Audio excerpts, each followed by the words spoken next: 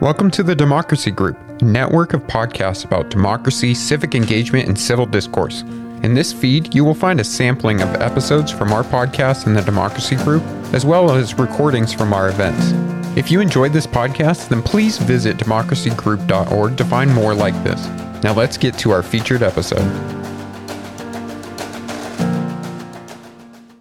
There's a certain irony about this episode. The guy who I often respectfully disagree with is not here to discuss the very topic of disagreement and difficult conversations, how to listen and be curious when you speak with those who see the world very differently than you do.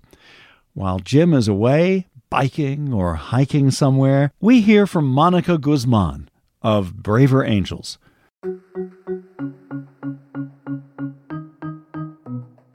How we see the other has changed, and it is not in direct relationship to the actual disagreements that we hold. The anger and the rage that we see out there that defines our division doesn't actually exist that much on the one-to-one level.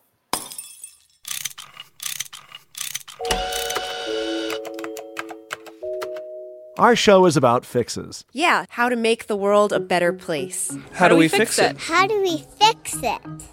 Political and cultural polarization is not only breaking up friendships and weakening many community and family ties, it also makes it profoundly more difficult for us to get things done.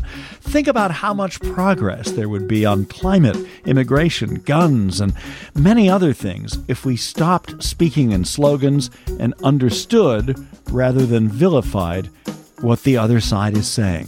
Mónica Guzmán is our guest. The daughter of Mexican immigrants, Mónica is a bridge builder, journalist, and author, and her new book is called I Never Thought of It That Way: How to Have Fearlessly Curious Conversations in Dangerously Divided Times. She's director of storytelling for the cross-partisan group Braver Angels. Mónica joins us from St. Petersburg, Florida. Welcome to How Do We Fix It? Thank you so much for having me. We all know that we're divided as a nation, and this phrase toxic polarization is just about everywhere. Why does this matter? I think of it as the problem that eats all other problems.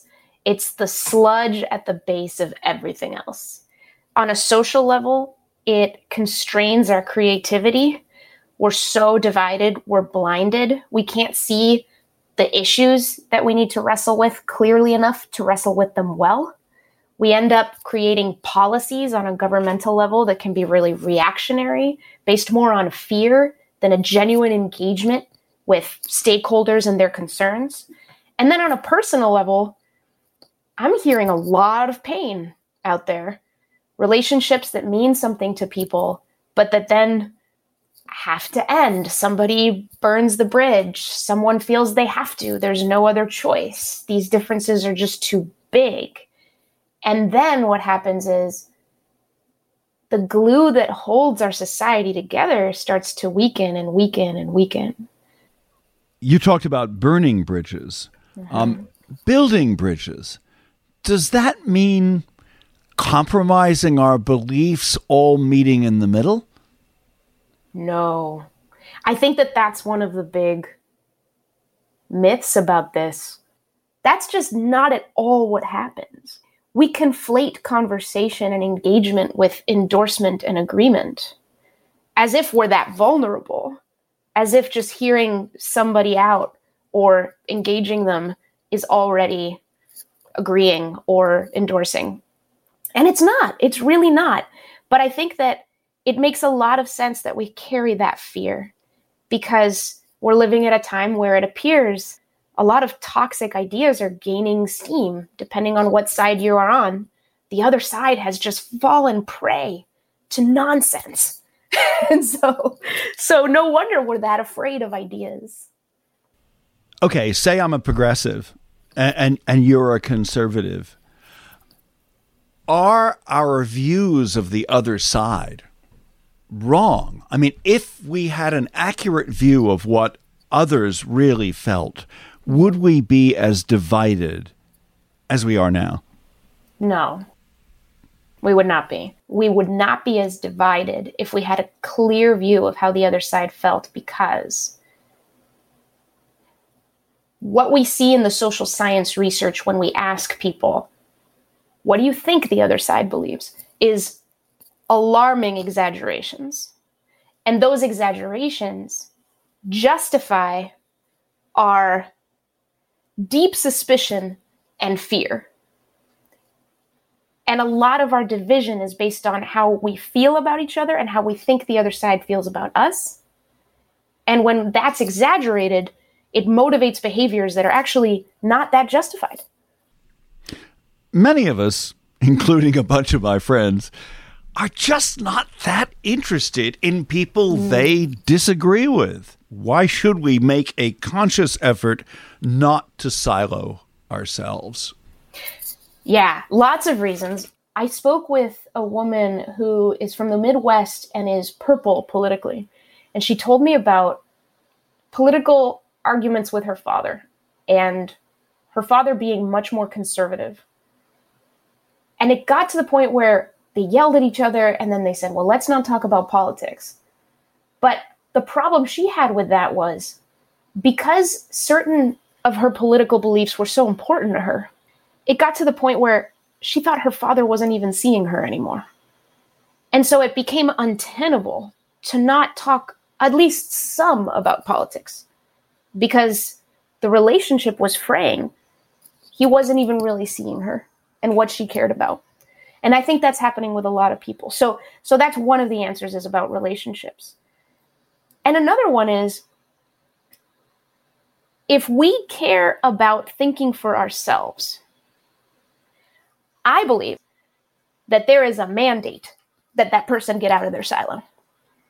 Because if you stay in your silo, the factory settings here are that you will miss so much.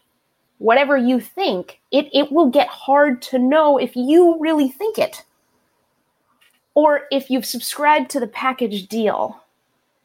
A lot of the voices in your silo will not prime you to challenge yourself. And so if you value that, if you value staying sharp, then be interested in getting out of your silo. Let's get personal. You're pretty passionate about this, and you're the daughter of Mexican immigrants. Mm-hmm. They voted for Trump. You vote Democrat.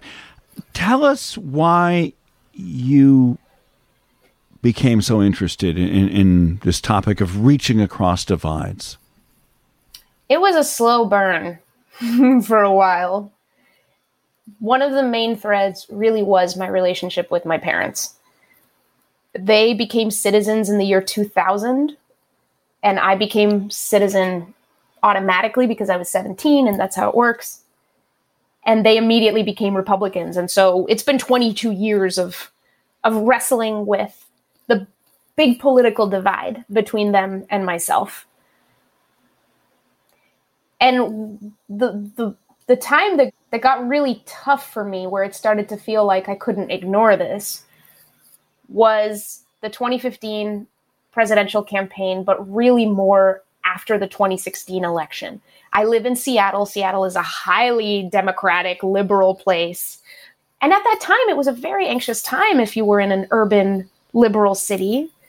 And people would bring up headlines and try to bond over our anxiety and our outrage.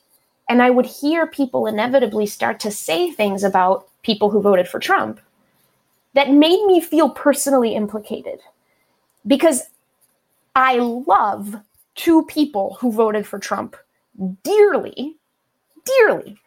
And I was starting to get this sense that at this point, what we liberals need to do is just completely shun or completely convert, or just, this monstrosity that's happened to our country, is what I was hearing. And I knew it was wrong. And that's where it felt like, okay, we got to work on this. And how's it been going? With your parents? I mean, do you talk politics with them?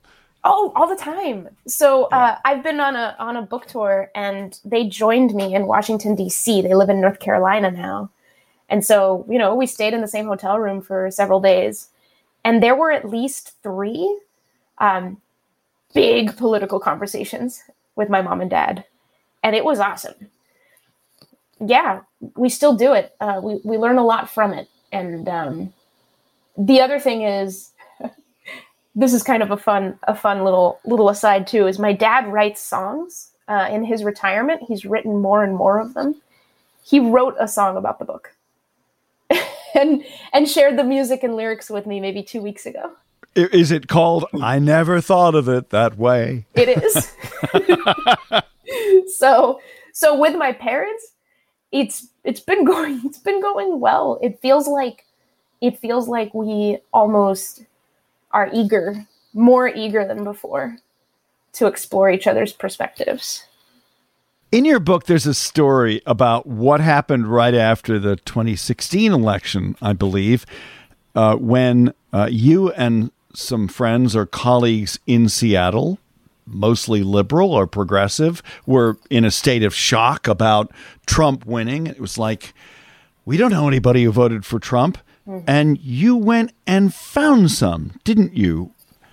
Yeah. So what we wanted to do was help people get curious about people who made a very different choice with the people who made a very different choice in a culture that was less familiar.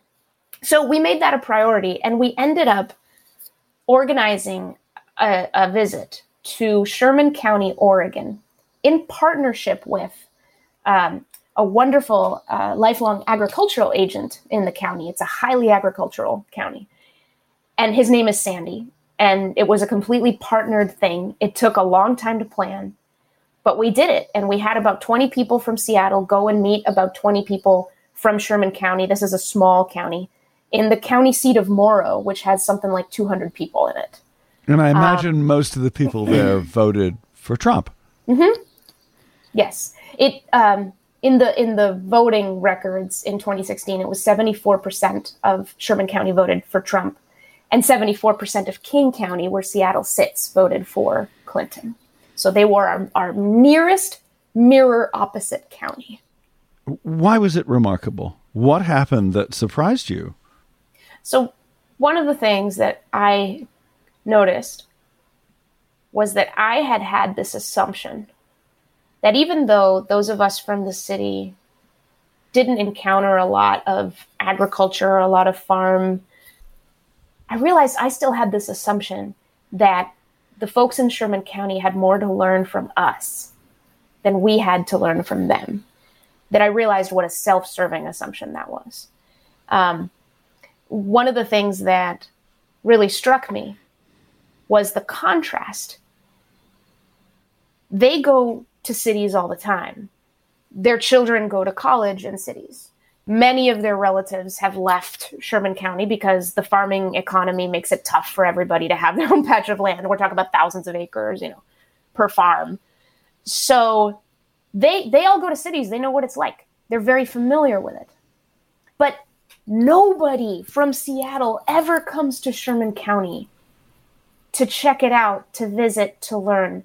So that really struck me and stood out to me, that they were just kind of stunned that we were even there.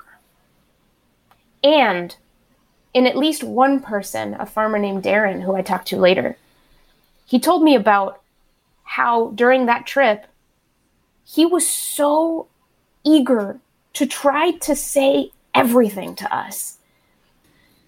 But he saw it as sort of our one chance to tell these city folks about us. Because they never come. They have no idea. All they know is from the media. And so, yeah, their lifestyle is so little understood and so little seen by a lot of the power brokers in urban America. Does that point to a broader problem for liberals especially, that not only do we fail to understand people who are not like us, but we're also kind of dismissive of them. And we think we know the answers. And why can't these people just, understand what's obvious to us? Absolutely. Yes. Yes. And maybe I wouldn't have been so emphatic about that before, but now I do think that's an enormous problem. I do think there is this bias about urban living, right? That is this assumption that because I'm so well read, I know everything I need to know about everything. And I think we have this bias that people themselves are not sources of learning, so long as you have your books and your theories and you check in with academia and you follow the news, then that's it. That's all you really need. And I think that is so misguided. I've really come around to this, that kind of smarts has nothing to do with what it takes to build a good society. The primary thing in building a good society is being able to put your concerns on the table, understand and see everyone's stake, and then be able to find the best balance that optimizes for everything. That's really hard, and we have to do it over and over again in good governance. It's not about being book smart. Or, obviously, it's helped by being book smart, but not at the expense of being people smart, If Jim was here right now, he would add, it's not just book smart, it's also that the TV we watch, the major media that we read, most of it is pretty liberal, and it's also written by people who live in big cities. Absolutely. And I find the most interesting paradox. I'm realizing this as I'm speaking to you. The term lived experience, you've probably heard, become very popular in the last several years. And the idea is that we need to know what people actually go through in order to understand them and make sure that, from the liberal side, that everyone feels taken care of and safe. And the paradox I see is we are continually killing our own access to other people's lived experience. Why are we doing that? Or we're making value judgments about whose lived experience matters and whose doesn't. Mónica Guzmán is our guest. I'm Richard Davies. Jim is away this week. You're listening to How Do We Fix It? If you have student loan debt over $75,000, listen up. Credible.com can help you refinance your student loans and save thousands. Unlike other refi sites that show you teaser rates, Credible lets you compare actual pre-qualified rates from top lenders in minutes. And with their best rate guarantee, if they can't find you a lower rate, they'll give you a $200 gift card. Let Credible help you get out from under high interest rate student loans. Go to Credible.com now. Message from Credible Operations Inc. Pre-qualified rates are not on offer. Credit terms apply. Visit Credible.com for details. Don't wait. Refinance your student loans today at Credible.com. Credible.com.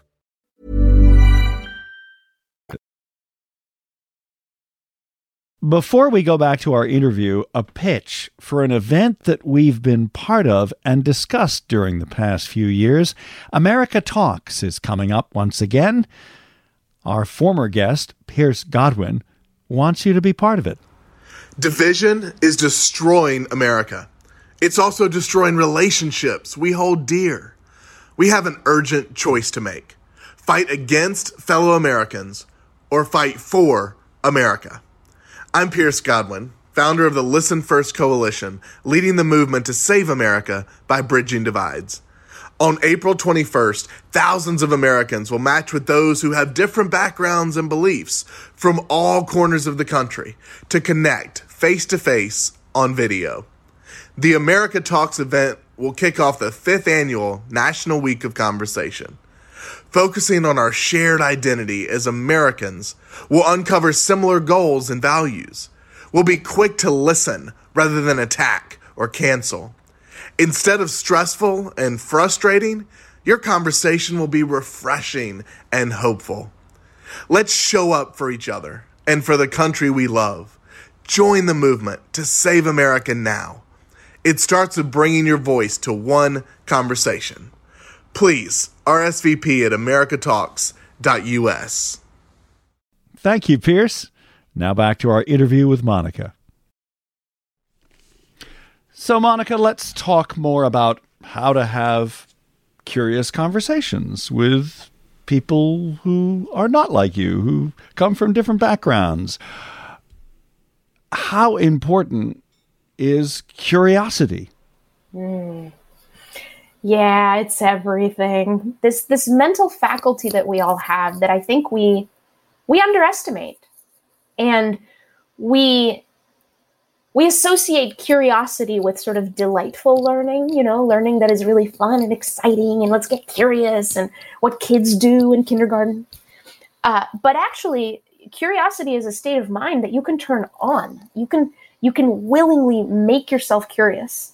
It can help us see a different way and get us out of the win-lose mode or the attack-defense mode that gets us repeating these toxic cycles. Are conversations, individual conversations, one-on-one, the best way to overcome polarization? Yes. The only context where we have our full arsenal of communication tool available is the in-person conversation. You mentioned the one-on-one conversation. The one-on-one conversation is extremely powerful because it's maximum engagement between two minds. When it's 3 or 4 or 5 or 100 people, well, there's more sort of passive listening that has to happen and less engagement where you're really kind of mining each other for insights. But the other thing is that, especially now, when so much of our discourse on controversial things happens in platforms where there's a bunch of invisible audiences, when we talk with someone on those platforms in that open space, we're not actually just talking to them. We're talking to a bunch of invisible people. And what that'll do is it will constrain us. It will make us perform perspectives that feel safe rather than explore perspectives we actually hold. So we're not going to get to candor, and we're not going to get as easily to vulnerability either. Having these difficult conversations, is there a specific roadmap? Are there how-to tips? Or is it more just bringing your vulnerability, your honesty, your humility to the table in an open-minded, respectful way?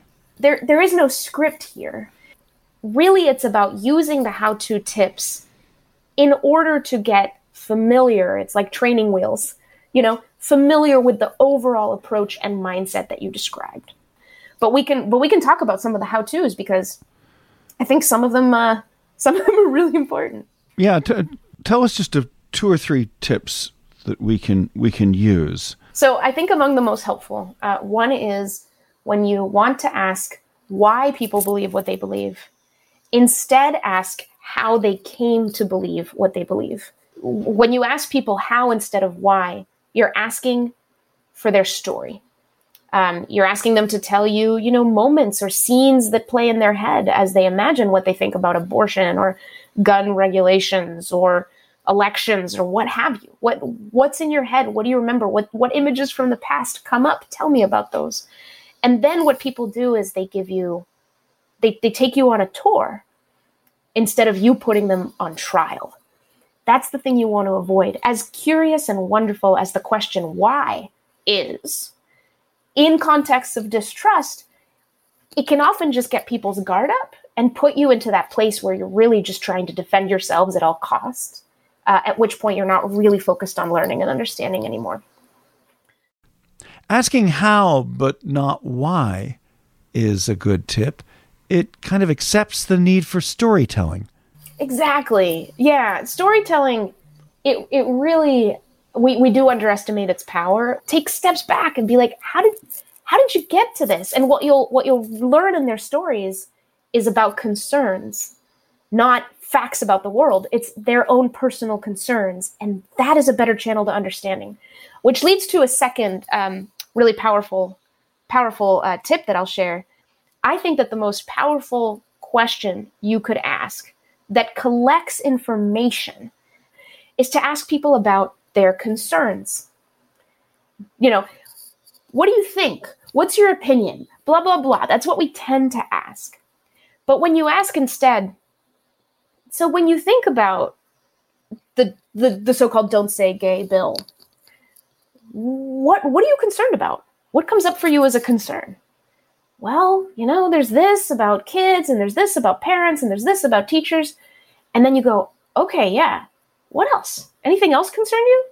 And they'll sit there and they'll think about it, and they'll tell you about something that they're still working on, but they'll tell you. And then you can share your own concerns, and you can say, I see it very differently. I have a different set of concerns. Or you can agree with them on some of them. Yeah, I see what you mean.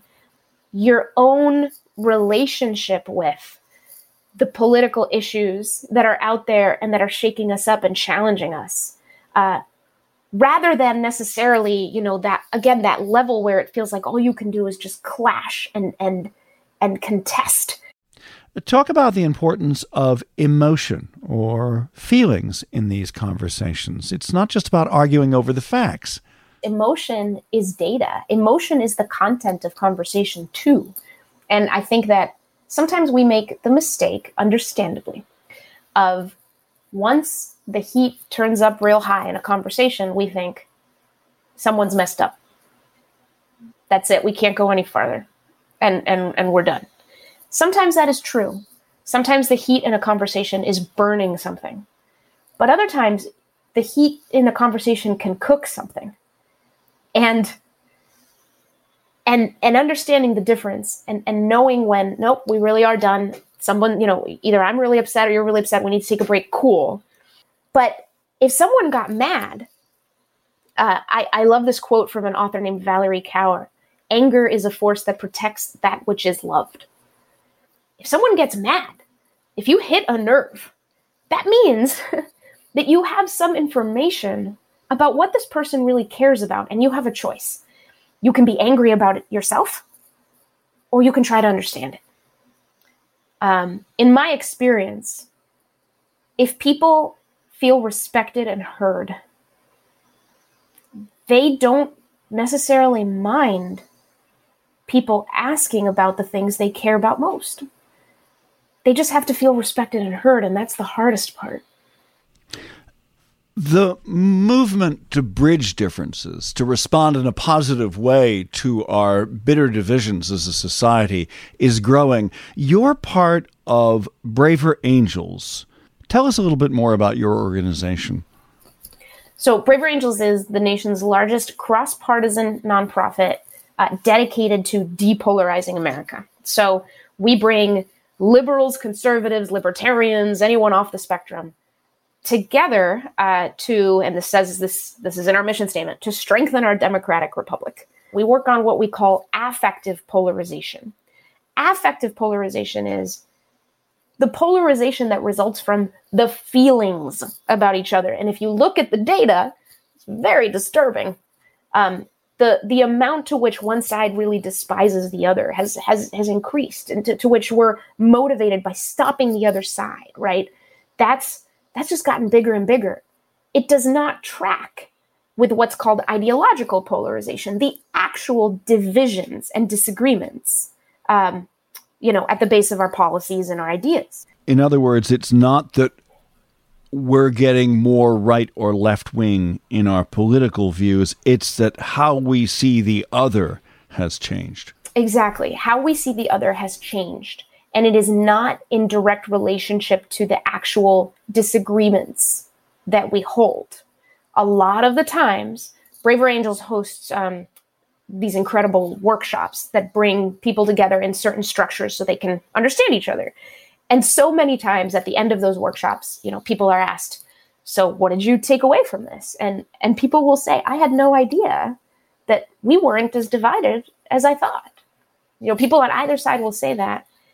But it's just that we don't give each other that many opportunities to actually engage with someone outside of these platforms where we do so much performance and signaling, to know the truth, which is that we really are not that divided. The anger and the rage that we see out there that defines our division doesn't actually exist that much on the one-to-one level. This month, there's an event called America Talks, National Week of Conversation.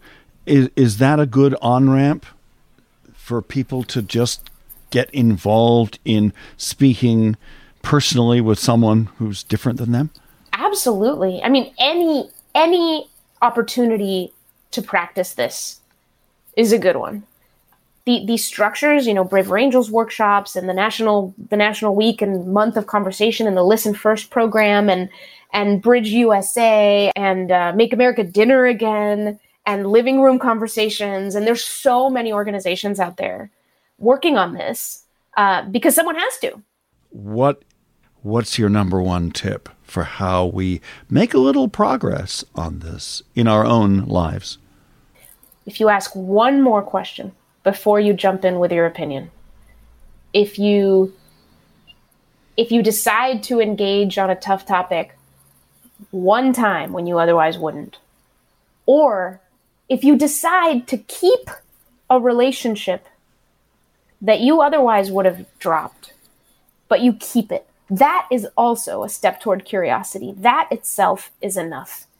This is not about waking up tomorrow and being a Zen master of intellectual humility with everyone that you talk to. This is about if everyone takes one step, and it can really just be not burning the bridge that we were otherwise going to burn, using a little courage, having a little courage and patience with each other.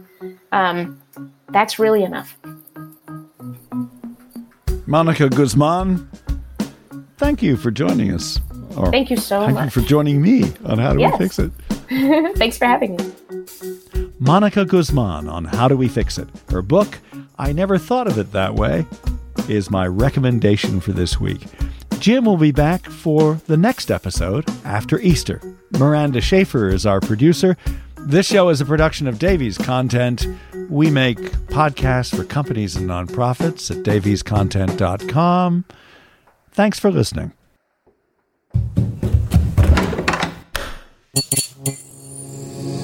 This podcast is part of the Democracy Group.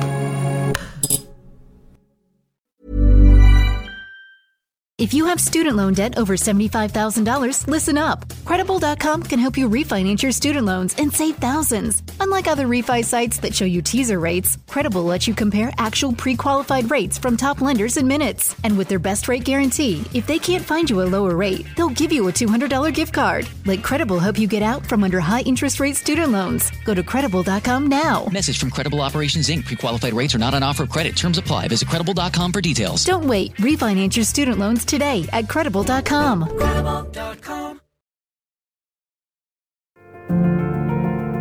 Thank you for listening to this episode from the Democracy Group.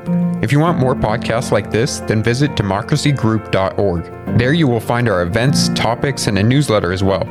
So head on over to democracygroup.org.